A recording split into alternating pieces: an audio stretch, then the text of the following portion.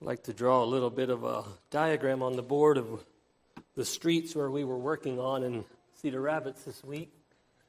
And I didn't think that eraser was working very good for Earl, so I thought I'd bring this along up to help me out.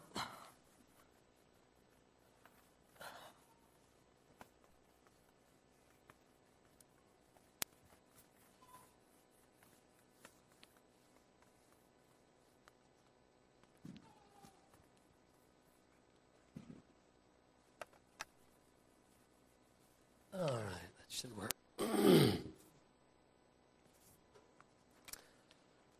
Amen.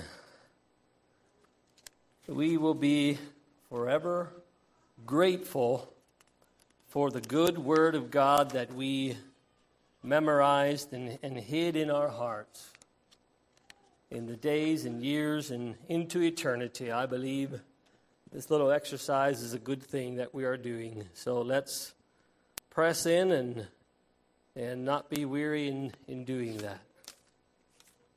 Thank you, Brendan, for leading out in that. All right, I think before we begin here, I don't know how many of you heard the trouble that Prestons and Rodneys are having in Niger, but there was somewhat of a terrorist attack not too far away from them.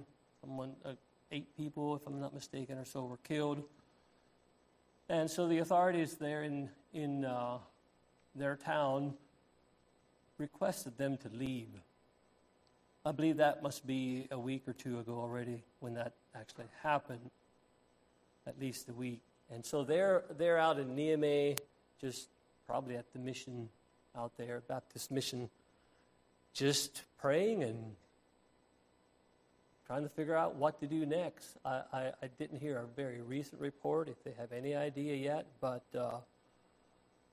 I'm sure they would really appreciate us praying for them, first of all, for their safety and also for direction where to go from here, if they should go back. I think they left pretty quickly, probably left most of their things behind. I'm not sure about that, but in whatever they do need our prayers, and along with that also pray for Jonathan's and Michael's, which is an ever-changing situation in Haiti. It's safe one day and not so safe the next. So I'm sure they would like our prayers as well. So let's spend a little time in praying for them. Why don't you all rise again to your feet? We'll stand before the Lord as we make this petition.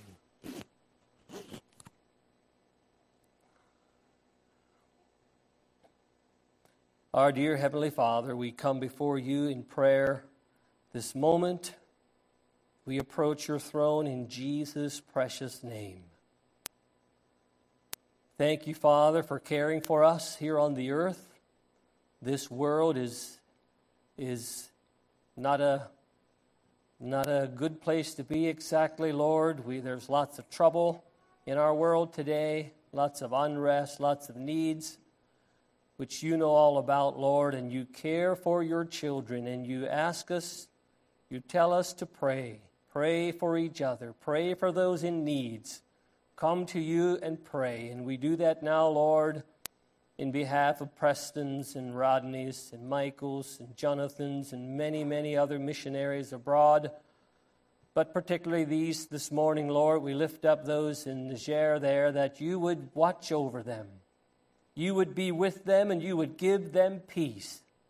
Right now, Lord, as their future, it seems like looks a bit uncertain. Oh, Father, be their Father. Be close to them. Give them peace as they wait on the Lord. And Lord, do direct their paths. God, give them direction where to go from here, how long to stay there. What all lies before them, Lord, you know very well. And I pray that they could walk in your path. They could find your will. You would put your protection upon them. You would give your angels charge over them, Lord, to keep them in all their ways. Lord, those little children, oh God, we pray you would bless their families and give them peace and grace as they feel probably like nomads, just not nowhere to call home, really. I pray you'd bless them and keep them. And also, Michael's and Jonathan's, Lord, continue to be with them, give them peace. Prosper their work, Lord. Bless their work, bless their presence there, God, and use them for your glory. Thank you, God. Thank you for calling them there. We pray you'd use them and keep them safe, God. And Lord, we also ask you for your blessing upon the message here that's before us, Lord, and just the time of looking into your word, Lord, and being blessed and challenged and encouraged with your word again, Lord. Thank you for your rich word. Lord, it shall never, never pass away. And we can build our lives and trust our souls upon it, Lord. So we pray for your blessing. We pray against Satan that would hinder and try to steal and snatch up the word. We pray that you would foil his plans, Lord, and you would prosper the word wherever it goes, that it would bring forth much fruit, Lord. Thank you for this time together. Thank you that we can be together, Lord, like this. We pray your blessing on the assembly of the saints. And those that are not with us, we pray for your sweet presence in their homes, Lord, as they listen and watch the service, Lord. God, we trust you for the blessing. We pray in Jesus' name. Amen.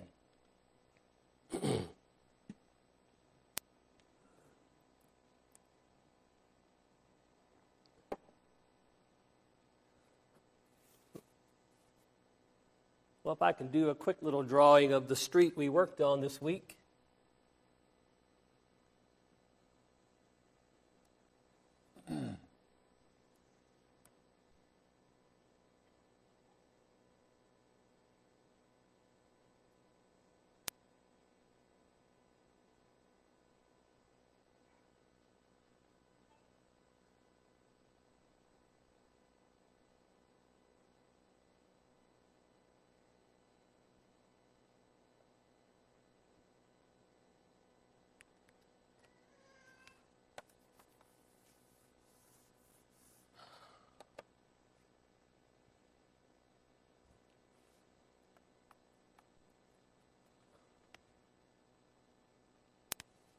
Need a little more room here.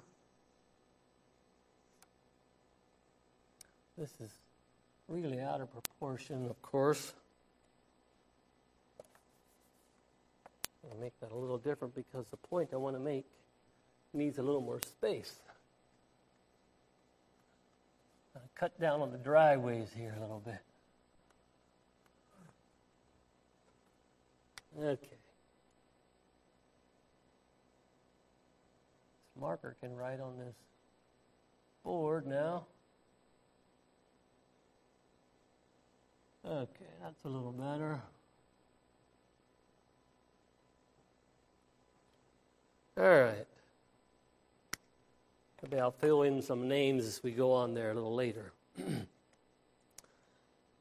But anyway, I want to talk about the week we had in at least some of my experiences. I'll intertwine them into the message here. I'm going to be preaching out of 2 Corinthians 8, where it talks about almsgiving and meeting the needs of the poor and needy and so on, and just the blessing. I don't know how you found it. I expect you found it a little bit the way it was for me too. It was a blessing, wasn't it? It was a blessing to go there and just work and hear their stories and see the need and meet that need in a little way, and then see the tears and the appreciation and the gratefulness that the folks had that we helped. It was such a blessing. And I think there's a lesson in that for us this morning. I asked David if he'd sing this song, lead this song for us to sing before the message here, because I want to point something out that I think makes a good point here. I can lay my eyes on it here. When peace like a river attendeth my way, when sorrows like sea billows roll. And to some of these people in Cedar Rapids, I believe they were pretty big billows this past week. As they stepped out of their homes there on Monday afternoon, after many of them being in their basements, and can you imagine just the unbelievable, indescribable feeling that they had as they saw huge, ginormous shade trees laying in their neighbor's yard or on top of their houses or whatever. I'm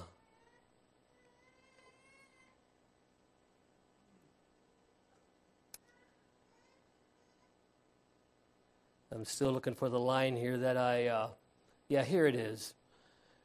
It says, though Satan should buffet, though trials should come, let this blessed assurance control that Christ hath regarded my helpless estate. And for many of them, I'm sure they felt very helpless as they looked out and saw trees this big around. And many of them don't even own a chainsaw, never ran a chainsaw. What in the world are they ever going to do? Those first feelings. When the storm went through, I had just delivered a shed the week before to someone in Cedar Rapids on Mount Vernon Road. Some of you worked there yesterday. Derek was his name. Monday night I called him, and he said he answered his phone. It was kind of on and off then already. But he said, it's bad, Elvin. He said, my neighbor's tree is on my house roof.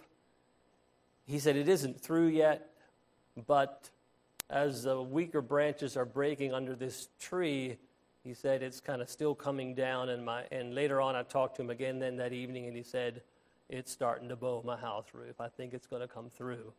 He said it's going to be a long night. Well, that was hard on me. It was then 10 o'clock already. I mean, what can you do? I heard already there was a curfew. You couldn't go out and try to help even if you wanted to. But I just couldn't get him off my mind. That was Monday. Tuesday, different times I tried to call people in Cedar Rapids. No one would answer their phone. And any landline phone you couldn't get through. And some of the cell phones were dead. They didn't have power to charge their phones. But I also kept calling the lumber yard where I have sheds displayed at in Marion, just wondering how they fared. Well, I couldn't get through, of course, so I just kind of dismissed it. And then sometime Tuesday afternoon, Andrew, I believe, texted me or told me that in Marengo I have sheds as well, and Premier has a shed lot right across the street. He said he saw a picture of the Premier sheds, and they're all tumbled upside down. I hadn't even thought about Marengo sheds, so I called the lady there, the lot owner, and she said, Elvin, your sheds are standing like strong soldiers. All right, I guess that's good. I mean, they are literally across the street from Premier sheds.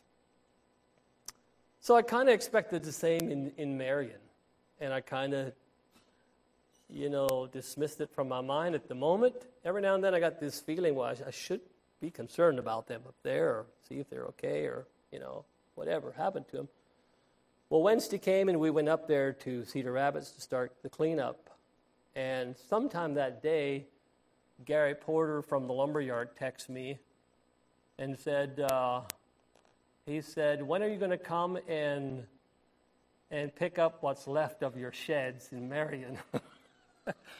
He said, I sent you a picture. Well, my phone wouldn't download the picture there in Cedar Rapids because service was so bad.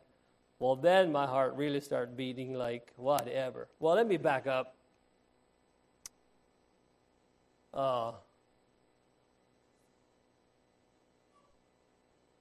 No, I'm a bit confused here on my days. When was the first day we were up there, Tyler? Was it Wednesday? Yeah, that Wednesday we were up there. Okay. So now I knew my sheds were bad, and I decided not to go up.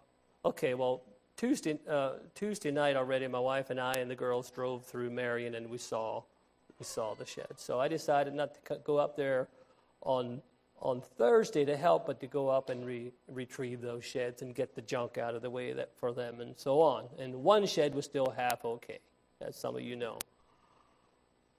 So on the way up there, I drove into Derek's house. It was right on the way where I had delivered a shed a week ago. And it was almost, I would say, as bad as Circle Drive. By the time we got there then on Friday and Saturday, people had cleaned up quite a bit, but it was very, very bad.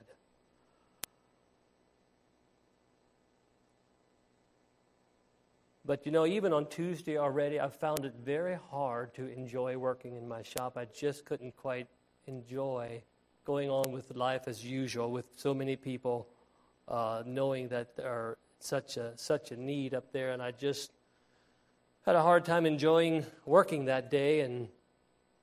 But going up to Cedar Rapids on Wednesday, then that was such a blessing. I'll let my hopes is not to go too long here, but let some of you also share your experiences. I know you have some. The place where we stayed at, his name was Chad. And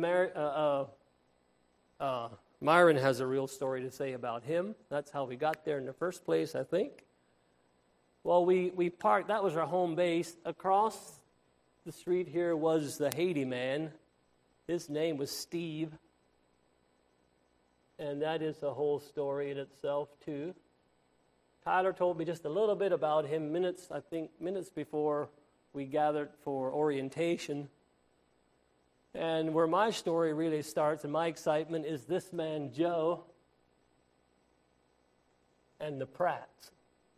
And yes, it's spelled like Todd Pratt. And I believe he could be a first cousin to Todd, no doubt. He looked like Todd. And I meant to meet up with him again and ask him if he has relation out there in the Council Bluff, Omaha area where Todd comes from. But anyway, this Steve fella, he is a very lively Christian. And so he shows up on our group, by our group there in orientation, and before we know it, he says, "I want to pray for you all." And he whips off his cap and he starts praying for this whole group gathered here in the yard. That was a blessing. Amen? For those of you that were there, that was a real blessing. And I started to see this is a God thing. God put us here without a doubt. Well, I hadn't met Joe yet. He didn't show up, but there was a driveway back through here. This is a large backyard, and it was all one big yard, Joe's and the Pratts. I don't know, 300-400 feet, maybe as far from here to the new house up there apart. Something like that. With quite a few big trees at one time that were standing, and now either they're standing with a few leafless branches on it anymore, or they're down and on the neighbor's garage.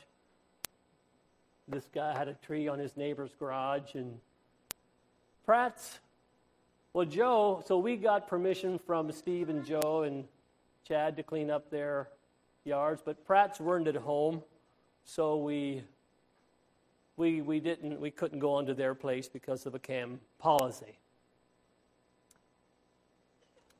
So their line was somewhere through the middle, but Joe had large trees and they were scattered throughout Pratt's backyard.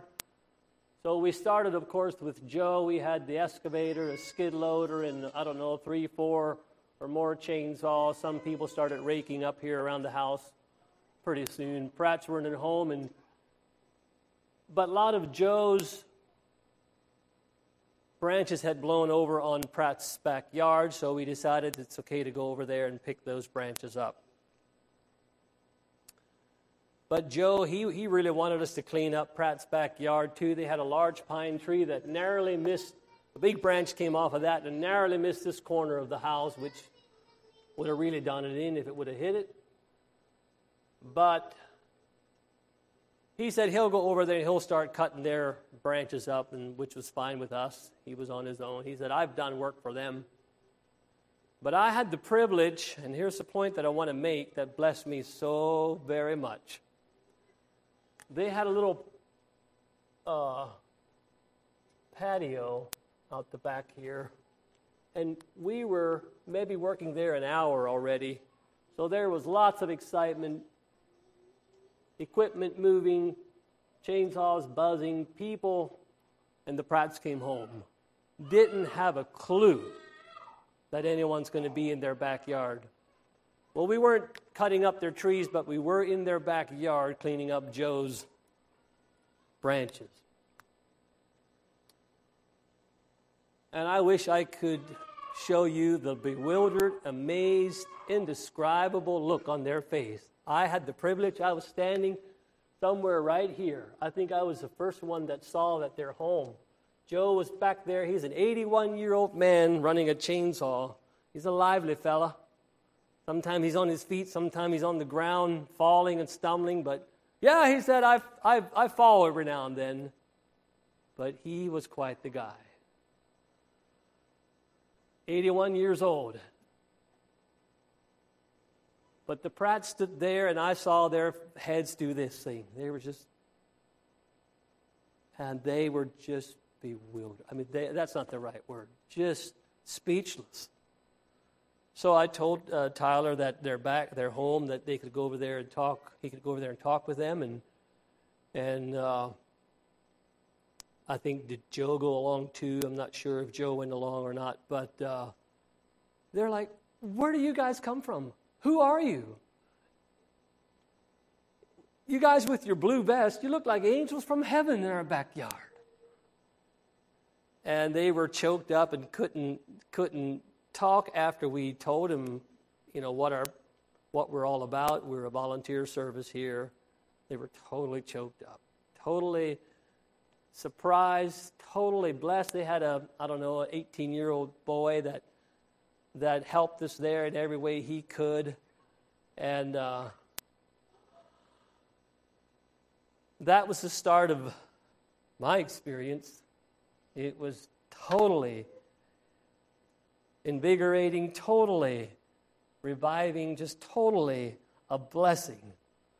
And I'll give some more details as we go down through our text here and some of the points that I drew out of this, that I want to draw out of this here in 2 Corinthians chapter 8,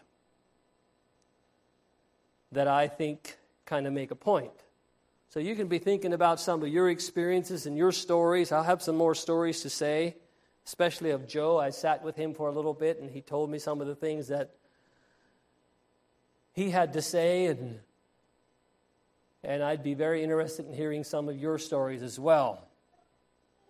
But open your Bibles to 2 Corinthians chapter 8, if you aren't there yet, and let's read that. And I'm going to read it in the Amplified Version. There's some Old English in here that's a little bit hard to understand, and it helped me understand this much clearer if I read it in the Amplified Version, if you allow me to do that. The first 15 verses. Some of my verses are a bit longer because they're amplified, and so I might say where I'm at so I don't lose you. I don't think it's that hard to follow. 2 Corinthians 8, verse 1. We want to tell you further, brethren, about the grace, the favor, and spiritual blessing of God, which has been evident in the churches of Macedonia, arousing in them the desire to give alms. Verse 2. For in the midst of an ordeal of severe tribulation, their abundance of joy and their depth of poverty together have overflowed in wealth of lavish generosity on their part. So let me interject here. Paul is talking to the Corinthians, and he's talking about the churches in Macedonia. Their generosity. And he's trying to stir up the Corinthians. The Corinthians were very forward in many things, but this was one thing they hadn't come through yet. They said they would, but they hadn't come through yet with their contribution. So he's kind of in a nice way trying to stir them up. Verse number 3, for as I can bear witness, they gave according to their ability, yes, and beyond their ability, and they did it voluntarily. Verse 4, begging us most insistently for the favor and the fellowship of contributing in this ministration for the relief and support of the saints in Jerusalem. Verse 5, nor was this gift of theirs merely their contribution that we expected, but first they gave themselves to the Lord and to us as his agents by the will of God, that is, entirely disregarding their personal interests, they gave as much as they possibly could, having put themselves at our disposal to be directed by the will of God. Verse 6, so much so that we urge Titus that as he began it, he should also complete this beneficent and gracious contribution among you, the church at Corinth. Verse 7, now as ye abound and excel and are in the front in everything, in faith, in expressing yourselves, in knowledge, in all zeal, and in your love for us, see to it that ye come to the front now and abound and excel in this gracious work of almsgiving also. Verse 8, I give this not as an order to dictate you, but to prove by pointing out the zeal of others, the sincerity of your own love also. Verse 9, for you are coming progressively to be acquainted with and to recognize more strongly and clearly the grace of our Lord Jesus Christ, his kindness, his gracious generosity, his undeserved favor, and spiritual blessing, in that though he was so very rich, yet for your sakes he became so very poor, in order that by his poverty ye might become enriched, abundantly supplied. Verse 10, it is then my counsel and my opinion in this matter that I give you when I say, it is profitable and fitting for you now to complete the enterprise, which more than a year ago you not only began, but were the first to wish to do anything about contributions for the relief of the saints at Jerusalem. So now finish doing it, that your enthusiastic readiness in desiring it may be equaled by your completion of it according to your ability and means. Verse 12, for if the eager readiness to give is there, then it is acceptable and welcomed in proportion to what a person has, not according to what he does not have. Verse 13, for it is not intended that other people be eased and relieved of their responsibility, and you be burdened and suffer unfairly. Verse 14, but to have equality, share and share alike, your surplus over necessity at the present time, going to meet their want and to equalize the difference created by it, so that at some other time their surplus in turn may be given to supply your want. Thus there may be an equality.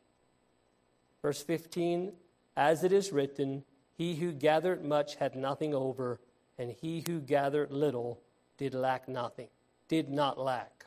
Exodus 16:18. You'll find that was referring to when they gathered manna. And so everyone got to eat there and had enough.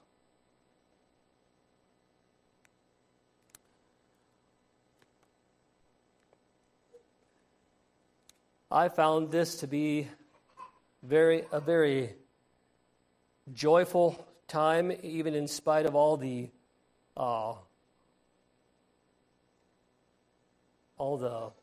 chaos that was out there, all the trees down, all the destruction, and all the damage done. There's a deep joy that comes from serving this way. I know that's no new thing. I'm sure you all felt that way too. In fact, I know many of you did. I could see it. I so appreciated the way that the church body worked together and gave themselves this past week, and I want to bless everyone for that. I titled this message this morning, Who for the Joy That Was Set Before Him, and you will know that comes out of that verse there in Hebrews 12. Looking unto Jesus, the author and finisher of our faith, who for the joy that was set before him endured the cross, despised the shame, and is set down at the right hand of the throne of God.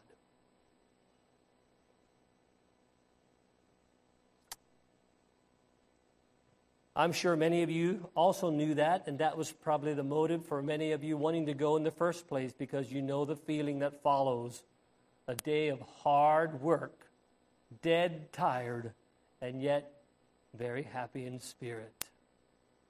And that's, I think, a little bit what Jesus saw as he looked down on the earth and he saw the needs of humanity, and he saw the price, he saw the cost. And he saw and he knew the joy that would follow, and he chose to come and pay that price. He saw us in need. He responded to that need voluntarily. And it says here it was because for the joy that was set before him, it kind of gives a picture that that's what motivated him to do it.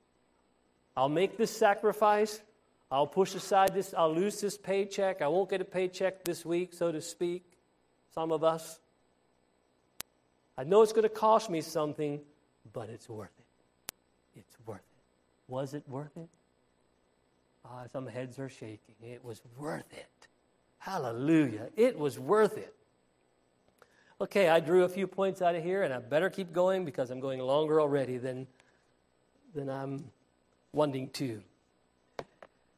One very important thing here that we see is to make this all right in the sight of God and even right in our own hearts, works like this need to spring out of the grace of God, right?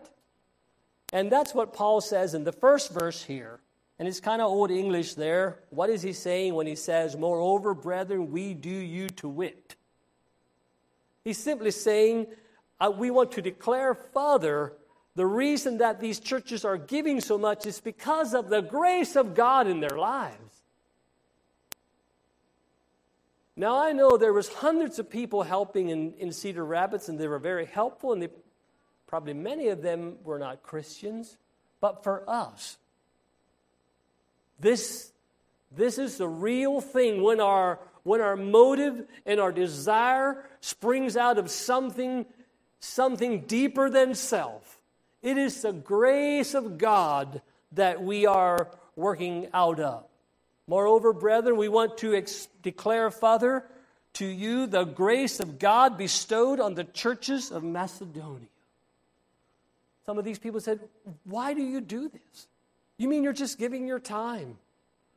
Derek, when I called him, he said, after I told, I said, Derek, we have a group of people that would like to come over. We have equipment. We'll help you out. He said, how much will you charge? I said, Derek, it's free. It's voluntarily. Volunteer work. Really? I said, yeah. Well, sure. After a long silence. No. Well, sure. After he caught his breath, yeah. He said, I can't be there. I work for ADM. We're clear out of electric. He said, I have to be there long hours. It's a mess over there. He said, I can't be there. I'm sorry. And he said, to top it all off, my grandmother, which I'm very close to, died on Monday. Just died. I'm not sure of the day. Well, I said, we'll come if we can.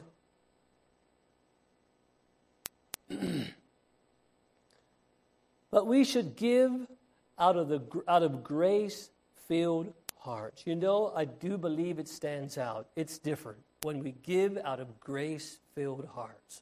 People notice that. And that should be a concern, that they see Jesus in us. And I'm sure that was our desires, that they would see Jesus both in action, in words, and in spirit. Look at verse 5.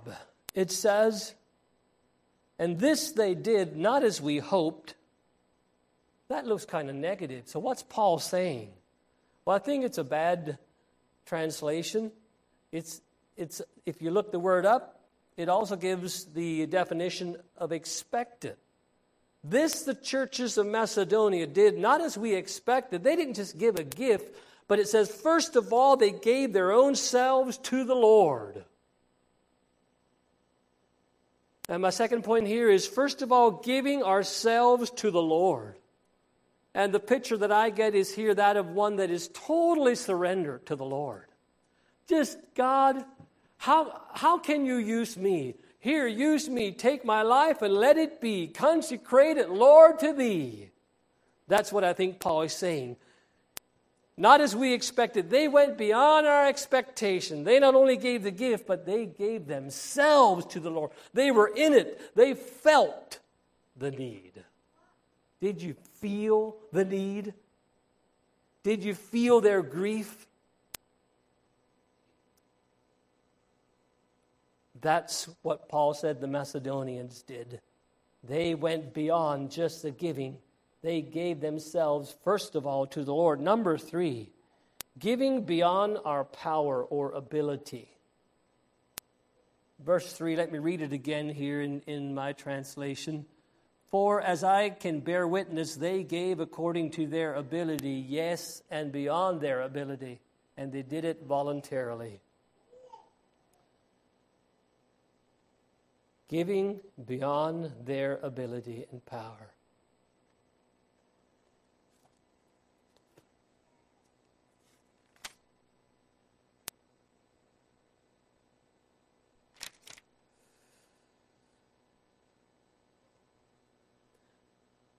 I don't know if I can describe that any further, but I think when we say, yes, I'll go, I tell you that was so beautiful to see those hands coming up. I'll go. That was exhilarating, brothers and sisters. I'll do it. I'll be there. I think when we raise our hand for God, we get grace that we don't have otherwise. Amen? We get grace that we don't have when we keep our hand down.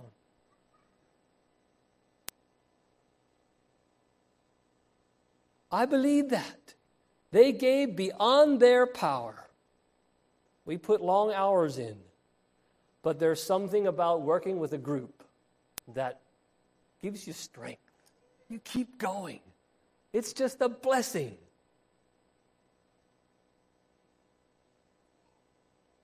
And this phrase here, point number 4, is what kind of led me to this whole text.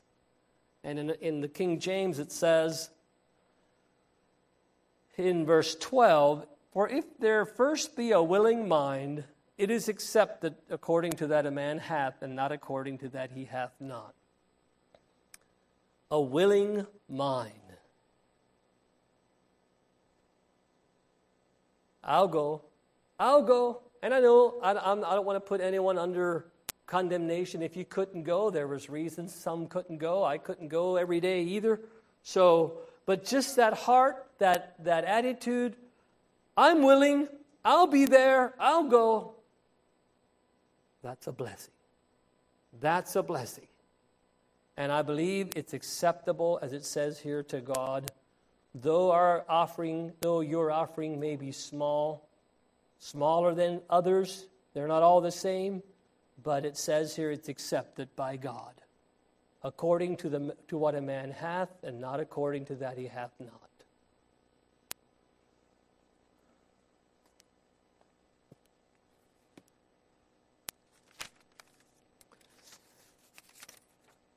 I'd like to read a few comments from Matthew Henry. I forgot to do that. If you allow me to go back to the first point on the grace of God there, it says, the grace of God must be owned as the root and foundation of all the good in us, or done by us at any time.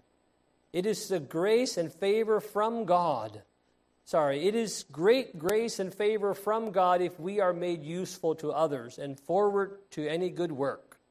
He commends the charity of the Macedonians. So far from needing that Paul should urge them, they prayed him to receive the gift. Whatever we use or lay out for God, it is only giving him what is his own. After all, we're his own. So we're just giving ourselves back what is already God's. We're just giving what is his own. All we give for charitable uses will not be acceptable of God, nor turn to our advantage unless we first give ourselves to the Lord. That's sobering. Kind of lines up with what he says there in Corinthians 13, 1 Corinthians 13, where he says, if we give without love, it's of no profit. But here he says we should give ourselves, first of all, to the Lord.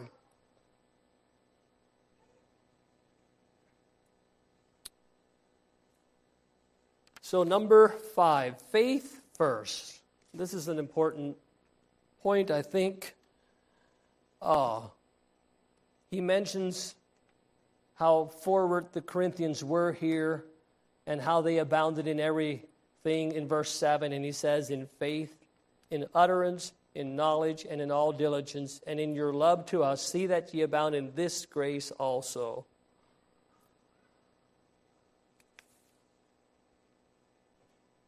Faith is the root, and as without faith it is not possible to please God.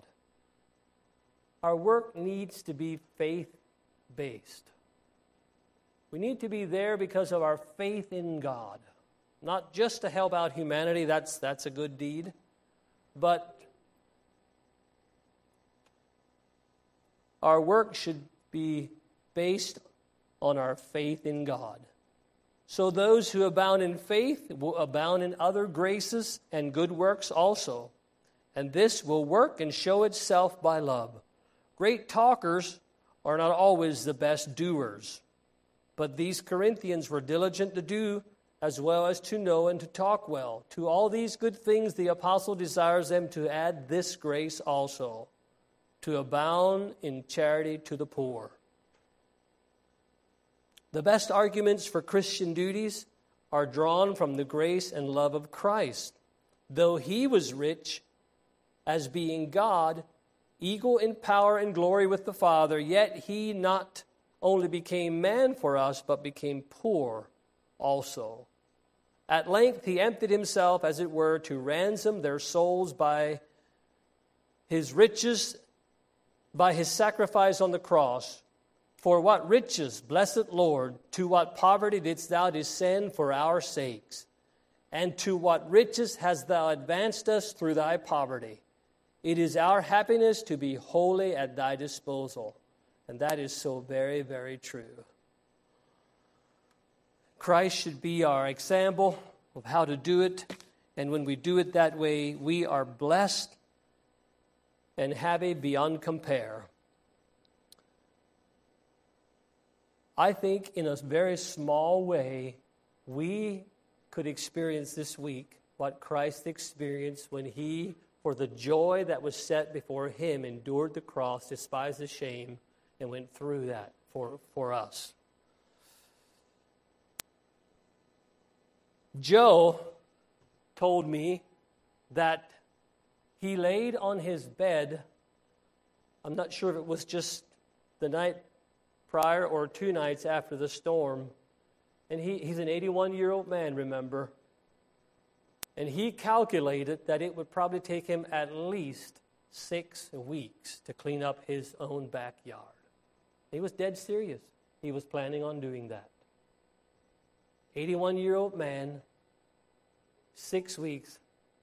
I think, I don't know what you think, he underestimated a bit. I don't think he would have done it in 6 weeks without any help. And what a joy to go in there and in a couple hours have that yard cleaned out. I think that's a little taste of what Jesus tasted, the joy that was set before him. I think we could have a little taste. We had big equipment. In a sense, we had the means. We had excavators loaders, chainsaws, pole saws, people, personnel, rakes. We had what it took to make the difference, and that quickly. Joe, and he was going to do it. 81-year-old man. He said, I have a brand new chain on my saw, and it's singing. It's singing. And I was actually scared for the man. A brand new chainsaw, 81 years old. He is stumbling in the midst of the forest, along with us, just going for it. At one point, he literally went down. Chainsaw went flying, and he just tumbled down, stumbled and fell. Got right back up and went at it. Maybe he would have done it quickly with his determination, quicker than 6 weeks. I don't know, but I just saw a comparison here. In comparison, we were his salvation. We were what he needed. We cleaned up his backyard. And to me, that was a joy. Well, we also helped the Pratts out there. That was a blessing. They were so choked up, they couldn't talk for a while. And if I can do anything about it, it's not going to be the last time that we met. I hope we can do something to meet up with those folks again. Just our attitude. What can we pay you? They asked, and we said, well, we're here. We just want to do it for the glory of God. And I think they had that same feeling, well, thank you. And that's what we should have to God. Before God, we are even more hopeless than Joe was to meet our own need, to save ourselves. Joe eventually could have got his backyard cleaned out, but we will never, ever take care of our sin by ourselves. But I believe the Lord gave us just a small taste of that joy that Jesus experienced when he yielded himself to God's will. In closing, why don't you turn with me to Luke 17. Jesus had something to say about this kind of labors and work and service. Luke 17. And then I'm going to open it up for different ones to share. If you would, please, share your experience, your story, your joy, your fulfillment, and so on. In Luke 17, Jesus talked about verse 7. He gives this little account of a master and a slave, or a master and a servant. And he says these words in Luke 17:7. But which of you, having a servant plowing or feeding cattle, will say unto him by and by when he is come from the field, Go and sit down to meat? And will not rather say unto him, Make ready wherewith I may sup, and gird thyself, and serve me till I have eaten and drunken, and afterwards thou shalt eat and drink? Does he thank that servant because he did the things that were commanded him? I trow not, or I think not. So likewise ye, when ye shall have done all these things which are commanded you, say, We are unprofitable servants. We have done that which was our duty to do. And I don't know how you find this parable or this account here, but it seems kind of selfish of the master to think about himself, first of all. So I tried to figure this account out a little bit here, and what I came up with is that this is in the setting of a master-slave context. It's a little different than what we think. The word unprofitable here does not mean that the slave, the master, does not mean that the master was not benefited by the servant. It does not mean that. That does not mean that the servant wasn't profitable to his master, or that the master wasn't benefited. What that word means is unmeritorious. In other words, that servant was a servant not because he was so good, but simply because the master went to the slave auction that day and bought him. And it was by the master's choice that So-and-so was bought, not by his own merit. He was just one of the slaves.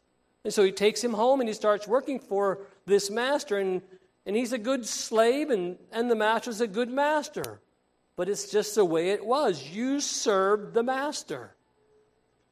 Because you were a slave. You were bought. Not by your own merits, but because the master needed a slave.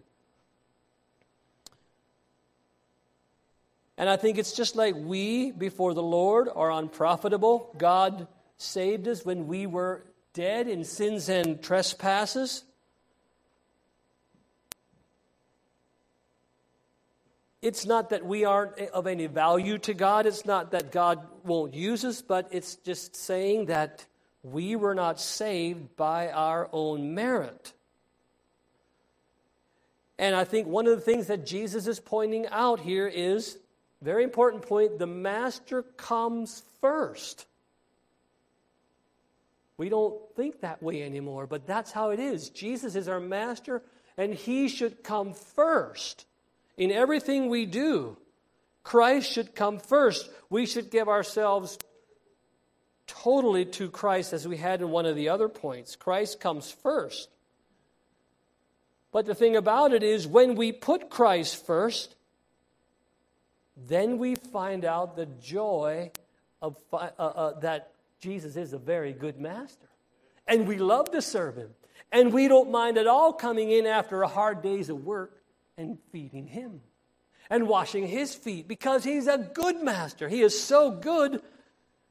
The life with this master is so good that we actually say, as we find in the Old Testament, that account, we go to the doorpost and say, Master, bore my ear through with an awl. I will be your servant for life. You are the best master. There is no better life around than with you. Pierce my ear through with an awl, and I will be yours for life. The result of that is joy unspeakable and full of glory. And I just had a little bit of that this week. It was a blessing. That is when we say, Lord, I'm unprofitable. I mean, I want to do everything I can for you, but in perspective, in light of the big picture, you have done so much more for me. And what we're doing by going and helping people in their need, it should be the Christian response. It's not only Christian, it should be also our natural response, but for sure a Christian response, because we love the Master. And we do it for his name's sake, and we do it in such a way that all the glory goes to him. But in closing, I just want to say again, part of my joy, my great joy this week was those hands popping up. That is a blessing. And I trust and pray we would just do it all the more, even in other needs around here. I'll do it. I'll be there. And thank you, Tyler, for laboring so hard and doing such a good job in organizing, and Mara and Zook and all the others that helped. Everybody together. We just want to thank the Lord for the good week. I'm looking forward to hearing some of testimonies from you all. If you have some, sorry to put you on the spot, Kendrick, to get you up here and lead out for testimonies, but I'm sure it'll be fine. So keep it lively so it's not too hard on Kendrick. God bless you. I hope you were enriched.